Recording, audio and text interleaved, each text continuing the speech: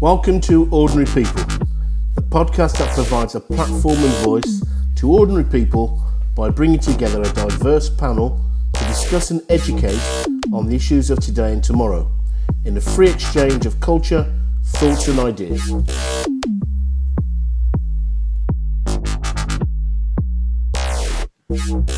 Welcome to Ordinary People, the podcast that invites members of the community to share their thoughts and observations on the issues of today and tomorrow. My name is Peter Jones and I'm your host. I was born, raised and have lived most of my life in and around Birmingham. I've played on the streets of Birmingham, studied in its colleges and learned in its universities. For the last 30 years, I've worked in the IT education sector. I'm a volunteer for Birmingham-based charities and good causes. Therefore, a good shout out to Love Brum, Let's Feed Brum and Birmingham Civic Society. The month is February and the year is 2021. For the past 12 months, the world has been battling a pandemic, but for centuries, many communities have been fighting the virus of inequity, social inequality, and racism.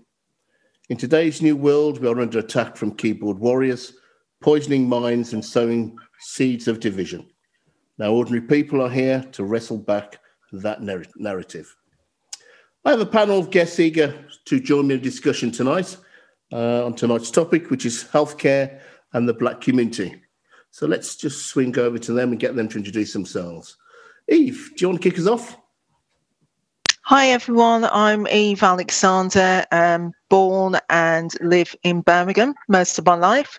The last 20 odd years have been working in sales. The last 8 years I've been working for a IT reskilling organisation. Excellent. Thank you, Eve, and welcome tonight. Cliff. Hi guys, my name's Cliff Faulder. I'm the CEO of an anti-racism training organisation called AboutFace Training. I'm born and bred in Birmingham. However, there have been periods of my life where I also lived in the USA. Certainly when I was younger, and now I've been based in Birmingham, where I raise my 4 children alongside my wife. Excellent. Good to have you back, Cliff. Thank you. Elicia, welcome. Hi, thank you. Hi, everyone. My name is Elicia Chantiluke. I am a wife and mother of 3 daughters. I was born and raised primarily in Birmingham. I am a retired nurse of 34 years nursing experience with a specialism in paediatrics, and I am currently the health lead for AboutFace Training. Hi, Alicia, and it's your first time. Welcome to Ordinary People. Thank you. Zuleika Lebow. Hi. Hi, everyone. My name is Zuleika Lebow. I am an artist, a cultural producer, and an educator, and I was born and raised in London.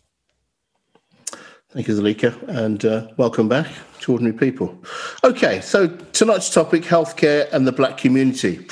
In doing my sort of research, just trying to find out a few things about the Black community and healthcare in general, I came across a very interesting, if you want, statement from the independent charity, and they're committed to bringing about better health care for people in the UK. I just want to quickly read you a statement that they put out on the 5th of June, 2020. We, like many others, have been saddened and angered by the racism and violence that led to the death of George Floyd in the US, which has been felt deeply by many of the staff, partners and communities in the Health Foundation. We stand in solidarity with the Black community. While context might differ, the UK has its own issues of racism and inequality to confront, which are no less profound. Black and minority ethnic groups experience discrimination and disadvantage in the UK every day, including in the NHS and social care. Examples of this inequality are many and shameful. As underlined by this week's Public Health England report, the pandemic has had a disproportionate impact on Black and minority ethnic groups in the UK. Racial discrimination affects people's life chances negatively in many ways, for example, by restricting access to education and employment opportunities. People from Black and minority ethnic groups tend to have poorer socio-economic circumstances, and it goes on. I think I would agree with a lot of what they have stated in their statement in June 2020. My first question to the panel, just to get us sort of kicked off, would you agree or disagree with that statement? Eve? I was hoping you was going to go to a health expert first, to be honest, than myself. I think from the perspective, if we look on the global pandemic, and there has been a documentary, I think, on Channel 4 about is COVID racist, because there was a high, disproportionately high in the ethnic community, the Black community and ethnic minority community, where there was a high percentage of people who had contracted COVID and also, unfortunately, died of COVID. Mm. And what transpired, it depends how the media wanted to spin it, but I think originally they wanted to spin it, it's because we're physiologically so different to white people, that's why we're contracting COVID. But actually it was a socio-economic argument. So yeah, in a way I do agree with that in regards to a lot of, my mother was a nurse for 30 odd years. At some of that time she worked as an agency nurse. And when you delve down into those reports, a lot of those healthcare workers were actually agency staff. Agency staff are always put where there is a demand. The demand is on the COVID wards. If you are constantly, exposed to that disease, well, it's pretty inevitable that there's going to be a high percentage of that demographic that's going to contract the disease. Yeah. So in answer to your question, the shorter version is, yeah, I do pretty much agree with that. Okay. You sounded very much like a healthcare worker there, Eve. No. Don't insult people like Elicia. Definitely not. I just learnt what I've learnt off the back of a cigarette packet, as I would say. Okay. Which is not healthy.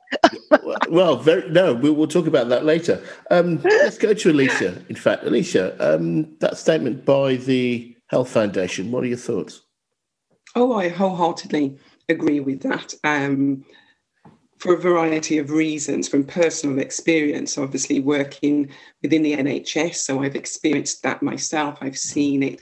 And going on from what Eve had said, there's an array of reasons for this. It's so complex. For example, as we said, it's over discrimination.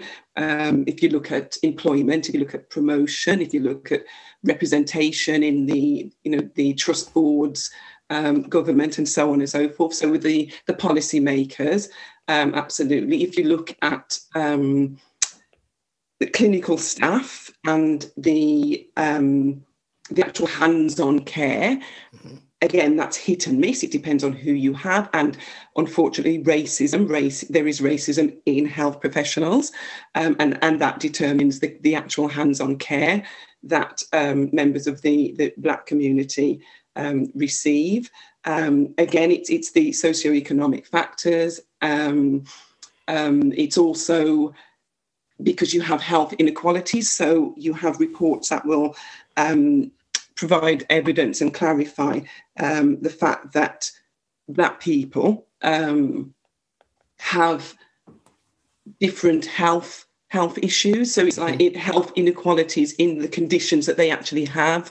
Yeah. And again, as Eve had said, it's usually they try to explain it away by saying it's biological, it's cultural, it's the diet, it's the genes, and so on. And again, as Eve rightly said, it's socioeconomic. So you have poor housing, you have poor environments, poor education, poor access to public health information, those type of things. It's very complex, but yes, and there's evidence as Black women are 5 times more likely to die as a result of complications in pregnancy. Mm-hmm. We are more likely 2 times more likely than our white counterparts to have miscarriages. And it's across the board. You have elderly care. Our elderly are treated differently, and they have reduced access to investigations, for example, and screening and so on. You have obviously well-known mental health sector. Our people are less likely to be able to access psychotherapies. They are more likely to be detained and treated with extreme force when they are detained. They are more likely to die whilst they're detained. You have neonates who, there's a report that came out not so long ago, and my daughter actually raised it to me. Neonates are more likely than their white counterparts to die if they're being cared for by white paediatricians. Okay. It's across the board. Wow. Yeah. Okay. Yeah, so answer to that question? Absolutely. Right. Okay. Well, there you go. That's a healthcare response right there. Thank you for that, Elicia. Zuleika. Yes, I agree for all of the reasons that even Elicia have outlined already, so I won't go over those. But I think that what's interesting and what I always find interesting about these statements that are released is they always miss out the why. Yeah. They always miss out the why. They're always just like, oh, these things happen, and isn't it so tragic that it happened? And it's just like, well, you know why it happened. You're very aware of why it happens, and you've just conveniently left that bit out because it absolves you and the system that we're in of any kind of blame. It absolves you of having to do anything about it. So you can just sit there with your tissue and say, oh, isn't that so sad that this is happening to Black people? And then just like bop on. Yeah. And for me, that part is unacceptable. Okay. I mean, I guess I want to ask the question, which I will do in a moment, but I'll go to Cliff first for Cliff's response. That statement, Cliff, are you in agreement or disagreement? Are you going to disagree with the rest of the panel? I'm thinking, Cliff. Not on your life. I wouldn't be that brave. However, I do have a slightly different... it's not even different. I think it's in addition to what's been said. So we know that the rest of the panel have quite eloquently held up the fact that there is a massive social and economic imbalance here that has absolutely affected the varying results across, so just taking into consideration COVID alone, massive disparity in the way people are treated. In the wider sense of healthcare in relation to people of colour, again, massive disparity. I think Zuleika also said about, okay, and why? Because there isn't, no one seems to be truth-seeking. What the people are doing, you're almost holding up a certain image and kind of saying, hey, this is happening. Okay, now next on the news is. And for me, the whole problem can be looked upon in 2 different guises. 1, social and economical, and 2, psychological. There is a massive barrier from a psychological point of view that needs to be addressed, because in the same way that services don't seem to filter down to the Black community are very sceptical of receiving a lot of the treatments available to people in general. So there's a social economical reason, i.e. we're not funneled towards certain types of treatment, and where it costs, we don't have the funds to do so. But the psychological part is, we are talking about a people with a history of being experimented on. We're talking about a people with a history of being denied access just to see what would happen if we weren't treated for things. We are talking about a history of people. You can go back to Sarah Bartman, a lady who was experimented on and dissected to see, how her body was formed, and she was exploited and cut up and used, paraded and put in glass jars for people to be able to see, well, this is the anatomy of a Black woman. So then you have myths that permeate throughout communities that very much teach you from a young and early age If you can help going anywhere near doctors, medicine, etc., don't do it. Now, we also have, and there's another facet to this, which is from a spiritual background, we're people of the earth. So we are used to going to the ground and boiling up roots. We are used to boiling bush. We are used to very different remedies. And you put all of this into one pot. So there needs to be exploration as to why there's distrust. And actually, the stats that, for instance, Elicia has mentioned are some of the things that continue to permeate that train of thought. There's massive distrust. Yeah. Then there's a reason why do those stats exist in modern medicine today? Well, you've got to start thinking about, okay, what are the psychological viewpoints of people when they look at us? When we complain of pain, perhaps we're not writhing in pain and rolling around on the floor because maybe we are trying to put on a brave face in order to appear more coherent and perhaps elicit a more empathetic response. So therefore, people just don't even see that we're in pain and need help. There are loads and loads of reasons that there is a disparity in between levels of treatment, but it absolutely starts with people do not seem to recognise us as vulnerable in any situation. And you align that with the social and economic reasons, and it does not shock me in the slightest that black people just don't receive the same treatment. Okay, so thanks for that, Cliff. That's a slightly different spin on what we've heard from the other three panelists. Thank you very much indeed for that, and thank you all for your contributions there. I guess what sort of popped out from that initial sort of discussion is that there are the socioeconomic factors, number one, and the disparity that exists within various sort of communities. That's obviously very serious. Cliff, I just want to kind of go back to something you harped on there, which was the skepticism within the black community around healthcare. And it's quite shocking and surprising that in this day and age that it still exists, because we're generations from, if you take my heritage, my mother and father were born in Jamaica and, raised in Jamaica till they're in their late teens, early 20s, but have been in the UK ever since for the past 50, 60 years. So you would have expected their views to have changed, to have modernised, to accepted more. Yep. But that doesn't seem to be the case.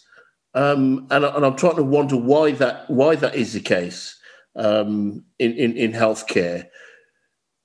Are black people getting the same treatment as our white counterparts in healthcare? I mean, Elicia mentioned midwifery and black women are probably not treated the same, but can we generalise and say that happens in all aspects of healthcare? Well, I think the very short and sharp answer, Pete, is that there is a Black Lives Matter movement for a reason. If we today have to have a Black Lives Matter movement, that means that it is in doubt and in question across all disciplines in communities and in society that make a difference. All the important ones, so educationally, health, economically, the major aspects are the ones that fail to recognise this. So in terms of health, it just shouldn't surprise us. I think it should disgust us all, or discuss us all. We should all be disgusted by it. That's what I'm trying to say. Yeah. But the fact that we still have to have a Black Lives Matter movement is the very same reason why our elders and subsequently us and the generation after us would still not trust the construct that is modern medicine. How could it? Black Lives Matter still needs to be around. So if that still needs to be around, one of the pillars of our society being our health sector would absolutely be in question. Yeah. If you've got neonatal children dying, if you've got the elderly dying, if you've got pregnant people, women dying at a larger rate, it's because we still need a movement like Black Lives Matter. Let's just be really, really real there. That's 100%. Just let's put it out there. Yeah. The very reason that we need a Black Lives Matter movement will tell you 100% why the Black community would distrust a major part of our society like medicine. But equally, I mean, Eve mentioned that her mother worked in the NHS for 30 years or so. My mother worked in mental health services for the best part of 40 years. Alicia, said that she got 30 odd years in the NHS. So there's a lot of our people in the system. And we always say when change needs to happen, you need to change it from the inside. So by the side of things, we're in the system, we're in the middle, but we still don't believe. Have we been able to make any changes? The fact that we've been inside of the NHS in great numbers, delivering the service, but we can't instill any confidence in that service in our own people. That seems to not quite add up to me. Yeah, but the reason for it, because even though there are a lot of representation of us within the health services, we're still not at the strategic places in numbers. Right. And that's as simple as that. If you're not sitting around the table to make those decisions, it doesn't matter how many foot soldiers that you have. Right. It's not going to change. Okay. So not enough. There may be some changes. I don't want to say there's been no changes, but there've been minimal changes. Okay, that's interesting. So we're back to leadership and influence. Yeah, decision making. Yeah, again, that if as you said, if we're not around the table where decisions are made, then we can't influence that service or services that would be accessed by Black people. Yeah, would everyone agree with that? Yep. Yes. I have a slight twist on that. Come on. Which is that I think from what I've read and what I've heard from friends of mine who are in the healthcare system, the nature of the education of doctors in particular, I'm not sure about nurses, but particularly doctors, is to dehumanize Black and brown people. And it's literally written in textbooks that Black folks have experienced pain and have a higher pain threshold than white folks. So I think even if you have the situation of having a Black or a brown face in a high place, it's the years and years and years of training that have gone into that, being in that mode and the way that you have to think in order to get ahead, that is also problematic in that situation. So I'm not sure if I definitely agree that it is a problem that we do need more, particularly Black people in higher places. But I also think it's the system of training and of thought that educates medical folks that needs to be changed as well. I agree with that. Because if you, obviously, let's face it, the NHS was created and developed for white British public. It was to address the inequalities in the health in white British public. There was no consideration, even though they called Caribbeans over, there was no consideration. So, okay, we need to also meet their health needs as well. Unfortunately, you're talking 70 years on, and that hasn't changed. So as you were saying, Zuleika, with the training, obviously everything was geared for meeting the needs of the white British public. So you have things like, for example, if you're training a doctor or a nurse and it's about coronary heart disease, then it's pallor of skin, pallor of lips, redness, inflammation, then it's redness. It's those types of training that's in place, but also as well, my daughter actually is a doctor, and she is part of a project to try and address that in dermatology. So what they're doing, it's called Skin Deep, and what they are doing is getting photographs and information specific to black skin, because again, all the textbooks, as she was saying, all the textbooks, when you're looking at psoriasis or you're looking at eczema or whatever, it's white skin. I don't know why it's taken so long to address that, but you're right, it's to do with the training and the other thing as well, as you were saying. There's in a training document that my daughter has, and it looks at, there's a question: what do you do when a patient refuses to be treated by a black doctor? And the actual answer to that, now this is, and it's still in place now, the answer to that is you get them a white doctor, because the patient is always right. Wow. And even though my daughter tried to challenge that, she tried to challenge it, the response that she received was they will not change that the patient is always right. So you're right, it's this archaic training, this, anglicised, this white British focused healthcare that they seem reluctant in the wider part. They seem reluctant to alter. And obviously, if you teach that black people have no nerve endings, I'm being a bit facetious, but you know what I mean. We pain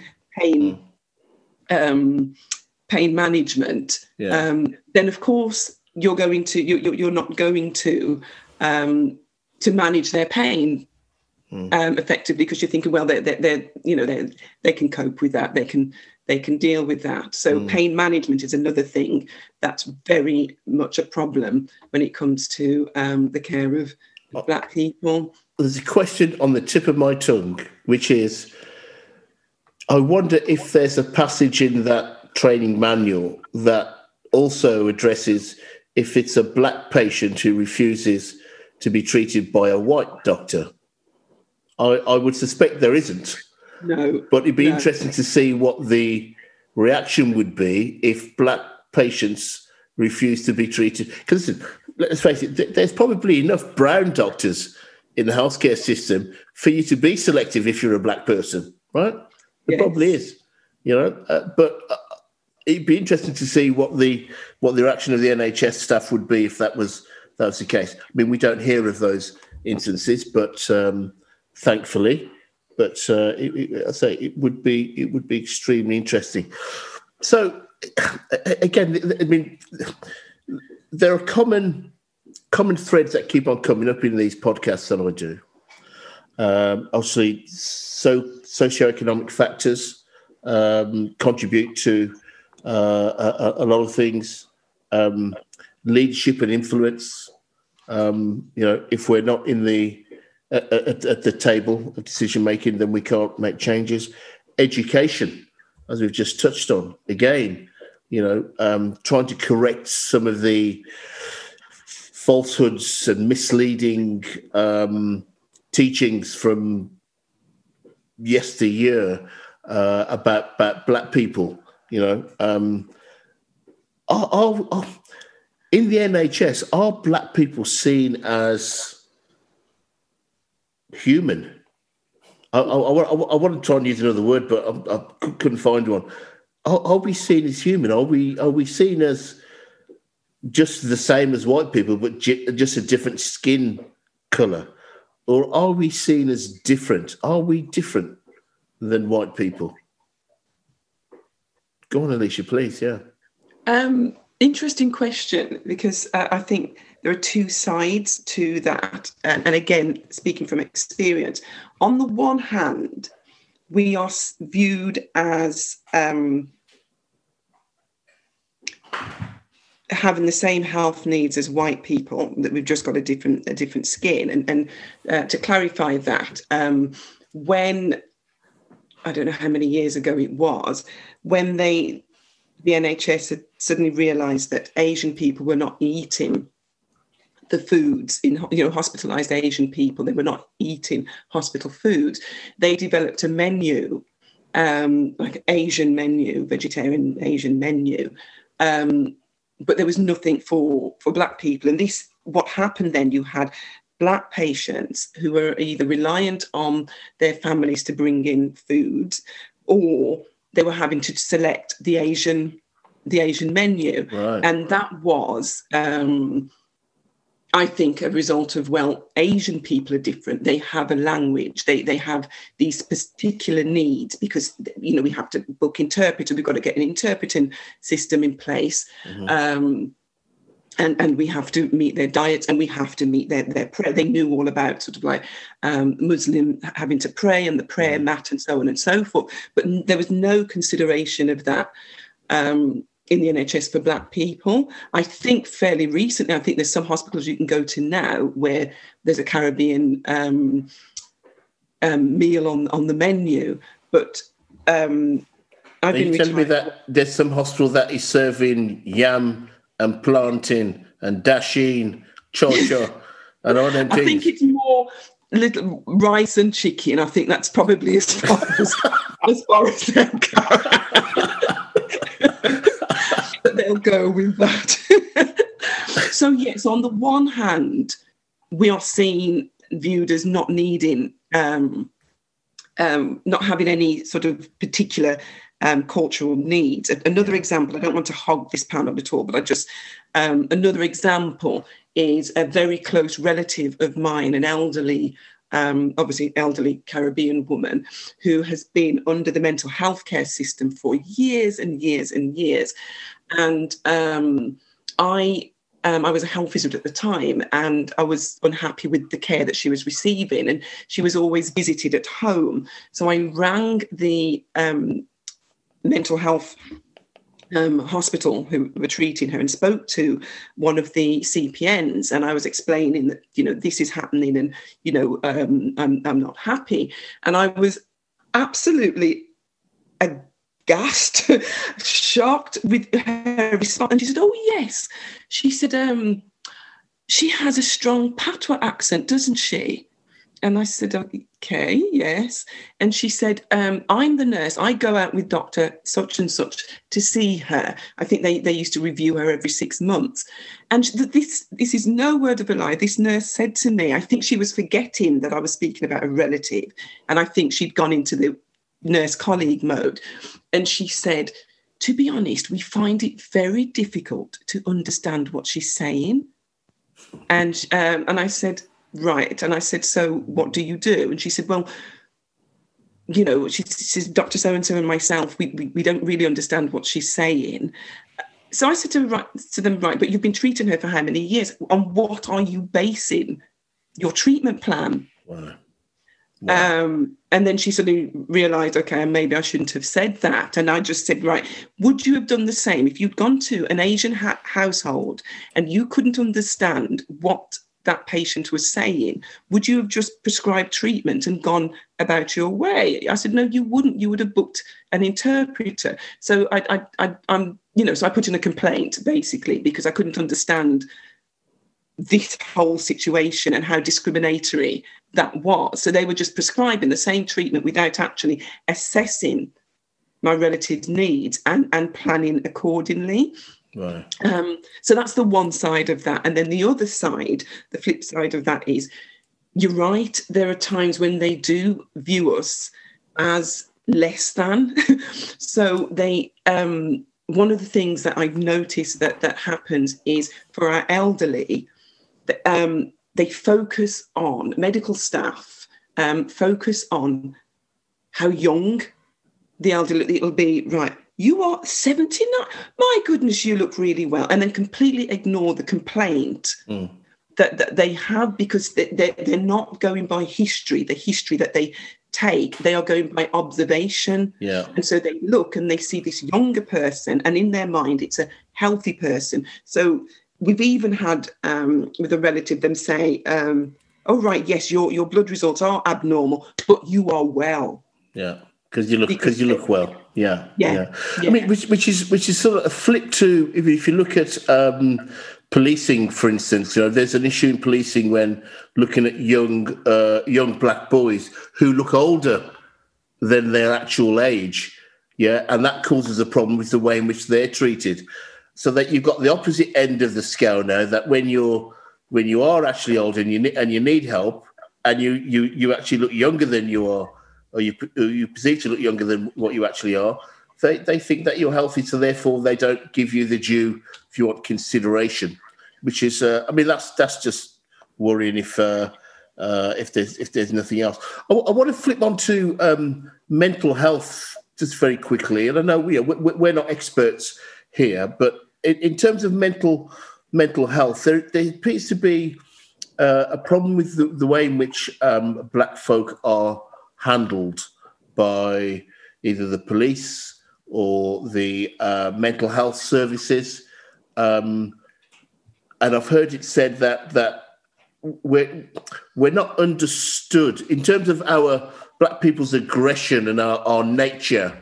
Yeah, it goes against us when we're trying to either access mental health services, or we're in need. That's probably a better way of putting it. We're in need of mental health services and support. Does anyone sort of agree with that?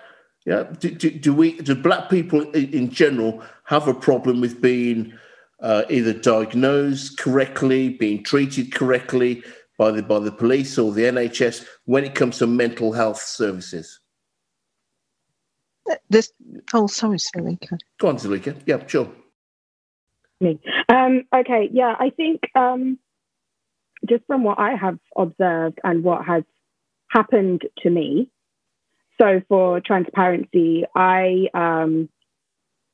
went to the doctor a few years ago because I was having chest pains. And I have multiple chronic illnesses already, including 2 chronic illnesses that disproportionately affect Black and mixed people, which is lupus and sickle cell trait.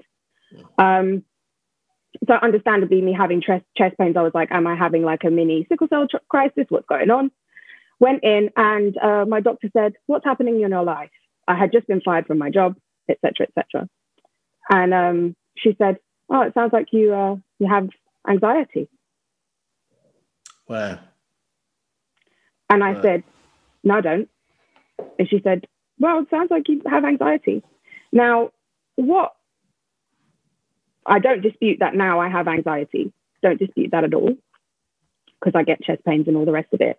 But what disturbed me about this interaction was that the first port of call was to diagnose me with anxiety, was to try to give me pills, was to not check my heart rate, send me to have an ECG or any of that. Wow. Was not to say, have some therapy.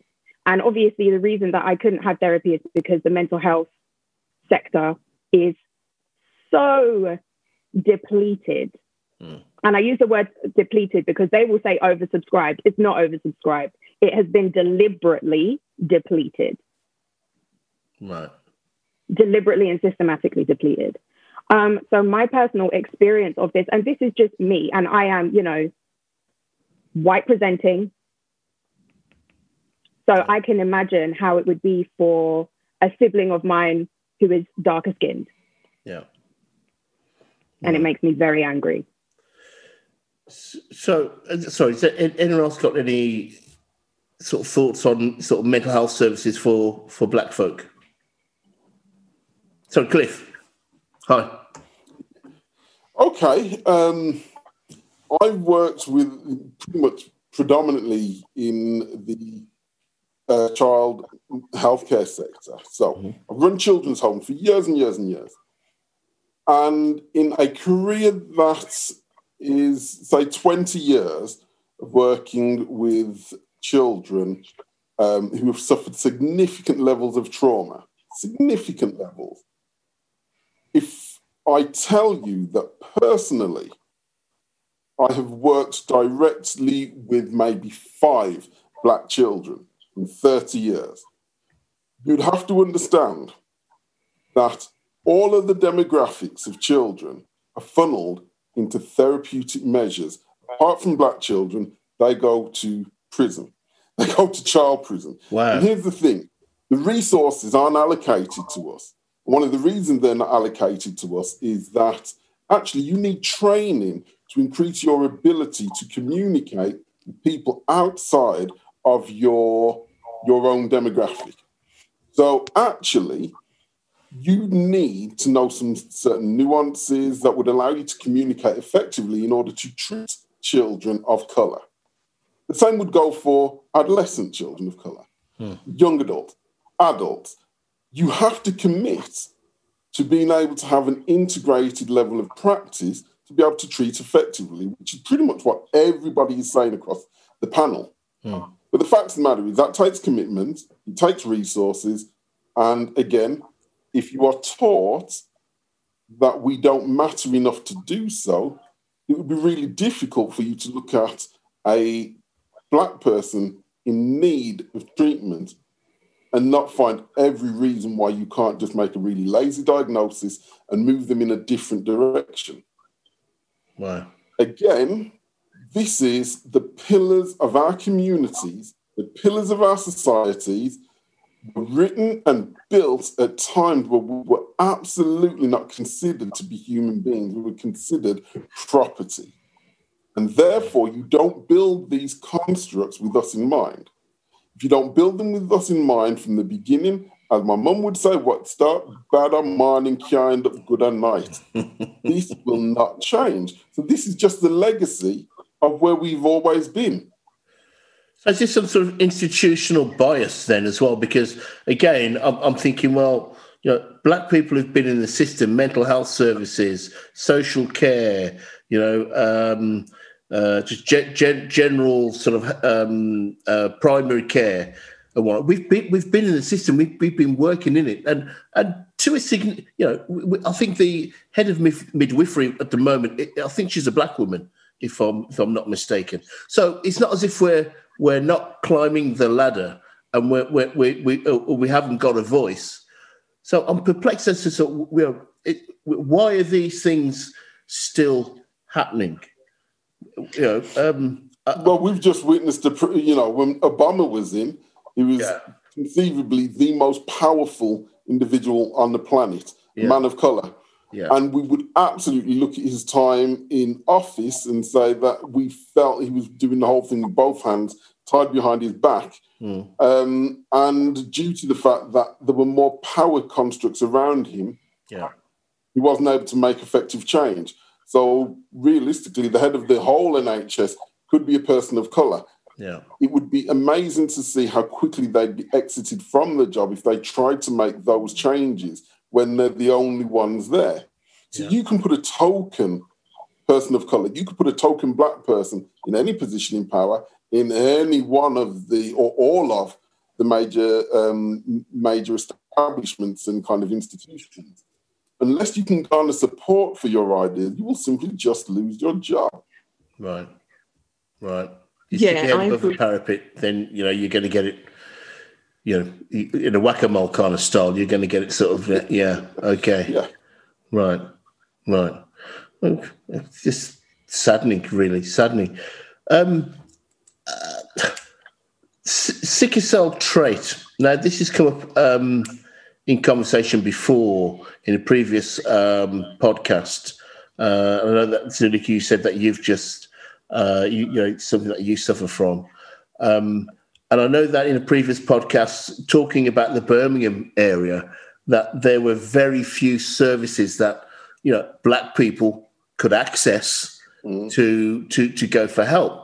I don't know what that is like in the rest of the country, but for a place like Birmingham that has a high volume of Black and brown people who could suffer with that, having one single point of access in the whole of Birmingham just seems to be ridiculous and spiteful, for want of a better term.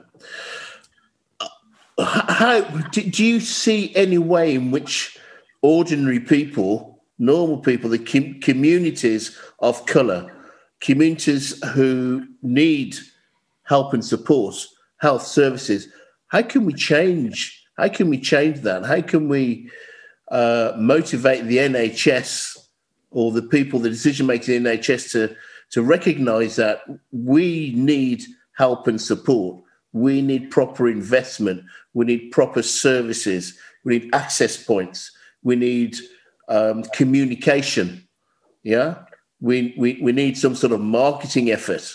You know, when the AIDS epidemic was about, you got nothing but communication and marketing. You know, but it seems that if you're a black person in need of health services, that you're taking a bit of a risk getting ill and trying to access health services, which just seems a bit odd. Has anyone got any thoughts on what? Is there anything that we can do to just try and change that whole scenario? I suppose it's similar to what's being done now regarding the disparities of COVID-related deaths in relation to Black and minority ethnic people, and that is in different areas. For example, for Birmingham, there's been quite a lot of work done by Councillor Paulette Hamilton. And with churches. So there's been a lot of Zoom presentations, YouTube presentations where members of the Black community are invited, and they're usually well attended. I've been to quite a few of the COVID ones, and we were asked to submit questions beforehand. Paulette had public health meeting with members of the public health and GPs around the Birmingham area, and also members of the general public, as in Black people, and questions were asked. And Paulette had written, it was Paulette and the public health chief public health officer. They wrote a report which was sent to the Department of Health. Interestingly, when they received it initially, we were promised that it would be looked at sort of urgently, and that there'd be response at a certain deadline, certain time. And from what I recall, Paulette had to contact them again to say that you haven't done anything, you've downgraded the importance of it. I wish I could remember exactly what it was, but I do remember Paulette having to address them and say, right, what's going on? You haven't done as you promised regarding, people are concerned, our community are concerned about that. So I suppose doing more of those sessions. I know Birmingham were doing it, and I think somewhere in London they were doing the same. And I remember thinking, well, that's a shame, because they're isolated. It's isolated. But if everyone, if all different areas were doing the same thing, and then sent, a big report and a big, lengthy report to the Department of Health, hopefully, and then put pressure on the way, Councillor Paulette Hamilton did, hopefully that may do something. It's a difficult question, but is there anything the Black community can do? Anything that we're not doing that we should be doing, other than, not getting ill, of course? Is there anything that we could be doing as a people, as a community, as a family member? Because I know that currently my mom is deliberating whether she is going to take the vaccine or not. A few weeks ago, she was adamant that she wasn't going to take it. And I tried to squeeze out of her, why not? And, there was no rhyme or reason, just that she wasn't taking it. It was, produced too quickly. And there's no point in me talking to my mother about technology and how technology speeds up the production of these things, because it just go over her head. But that's not an isolated case. So I imagine in the Black Caribbean community, and probably the Black Afro-Caribbean community, and probably the Asian community. So my question is there anything that these communities can be doing to improve things for ourselves? I think picking up on the sickle cell piece, I think we have as a community have done or tried to, but I think as Elicia said, it's about coming together as one community rather than someone over here is doing something. There could be different groups in one city that come together across the UK and lobby your MPs, because we have voted them and they are the ones that are going to make the significant changes about the education piece. And also as well, it's going back to that black and brown people, we are a minority in regards to sickle cell is classed as a black or brown problem. I've got sickle cell trait as well, like Zuleika, and growing up in the 70s, it still wasn't even that well known within the black community. There were black people who were dying in the dentist chair and they didn't know why. And the reason was because they had sickle cell and they were given anesthesia. And if you're not given the right anesthesia and the right levels of oxygen, which I've said before, you may not make it back out the other side. And it is about that education piece within our own community, but also with the wider community as well. But it's about coming together collectively. It's no use someone over here is doing something and someone over there is doing something. Like Elicia said, we have to come collectively together as one and lobby. What just flashed in my mind is a little bit like what Stacey Abrams did in Georgia, was to motivate all those people together to come as one voice to make a change. That's what we need to take a little bit of that example and implement here to make those changes.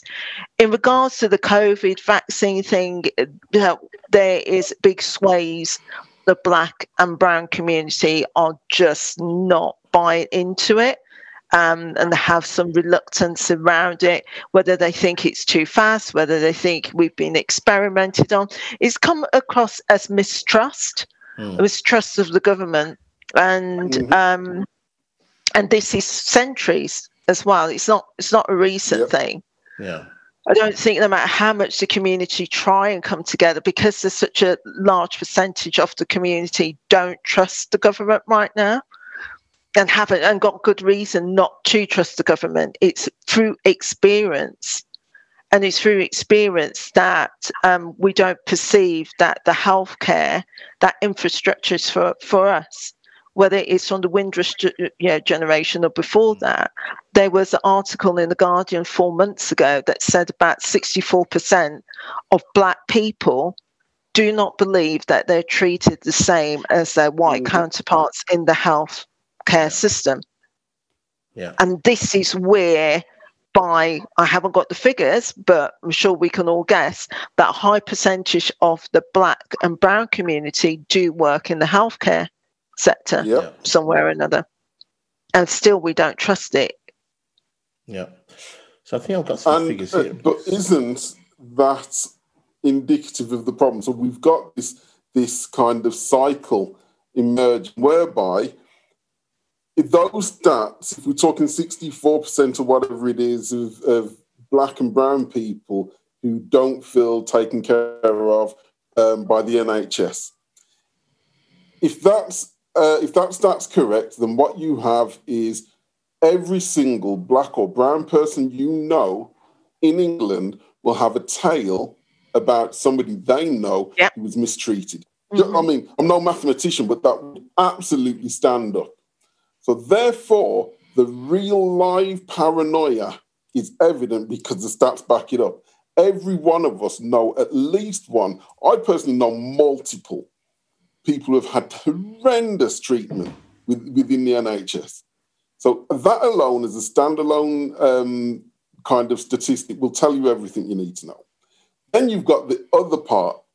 And I totally agree that we need to, as one voice, one community, say we're not happy with this. But again, herein lies the problem, guys. We are begging for something everybody else gets for free.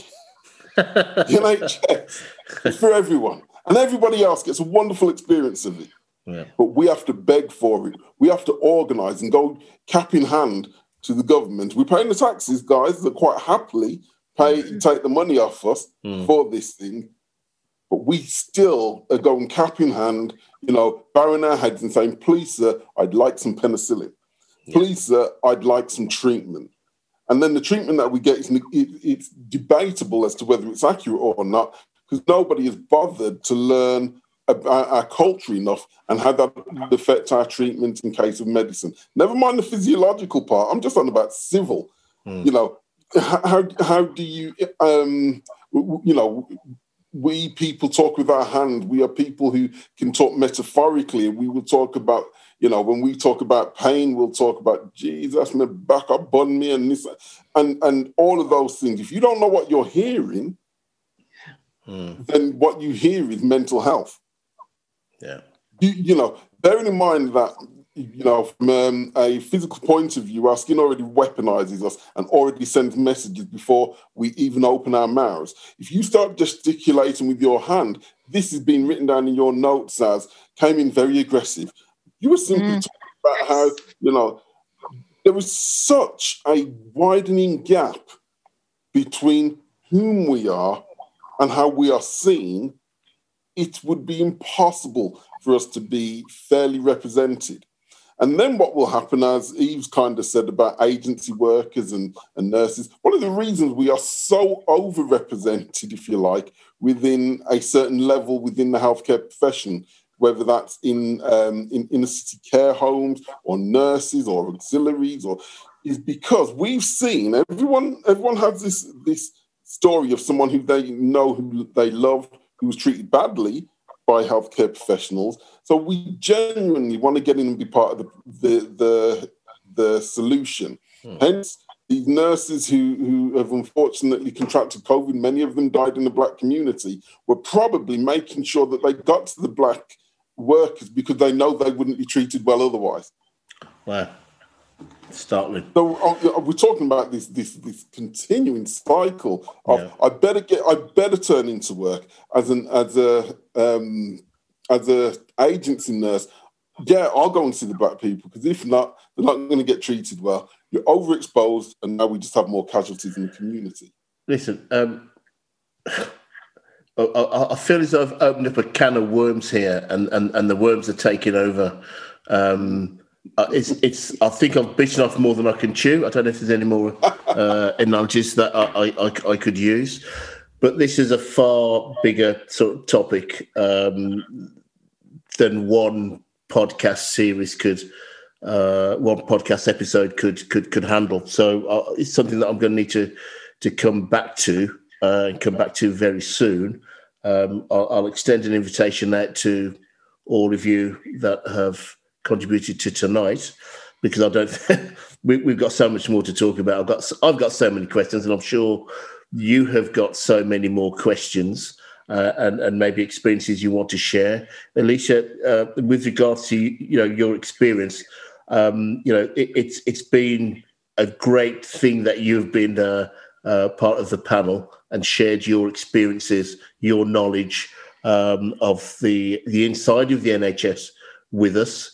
We may have been scrambling around the dark for a little bit longer if you hadn't been on the panel. So I'm going to beg you to please come back when we do a follow-up series, and everyone else as well, because I think there's more to be discussed and more to be understood about this topic. And maybe we need to look at a specific area like mental health care, maybe, or social care, and do it in small bite-sized chunks rather than me trying to boil the ocean. For that, I apologise to you all and the listeners. I'll try and do a better job of getting the right sort of topic in the future. But we've run out of time. I thank you all very much indeed for your contributions, for sharing your thoughts and experiences with us all. I've certainly learnt a lot again, and I hope to do a follow-up to this in the next sort of few weeks or month or so that we can continue this conversation. Until then, this has been Ordinary People. Thank you for listening. You can now listen to Ordinary People on all major podcast platforms like Apple Podcast, Spotify and Google Podcast. Just search for Ordinary People by Peter Jones and click the subscribe button so that you never miss an episode and can catch up on all those episodes you have missed. And don't forget to check out our website, www.opeducation.co.uk. That's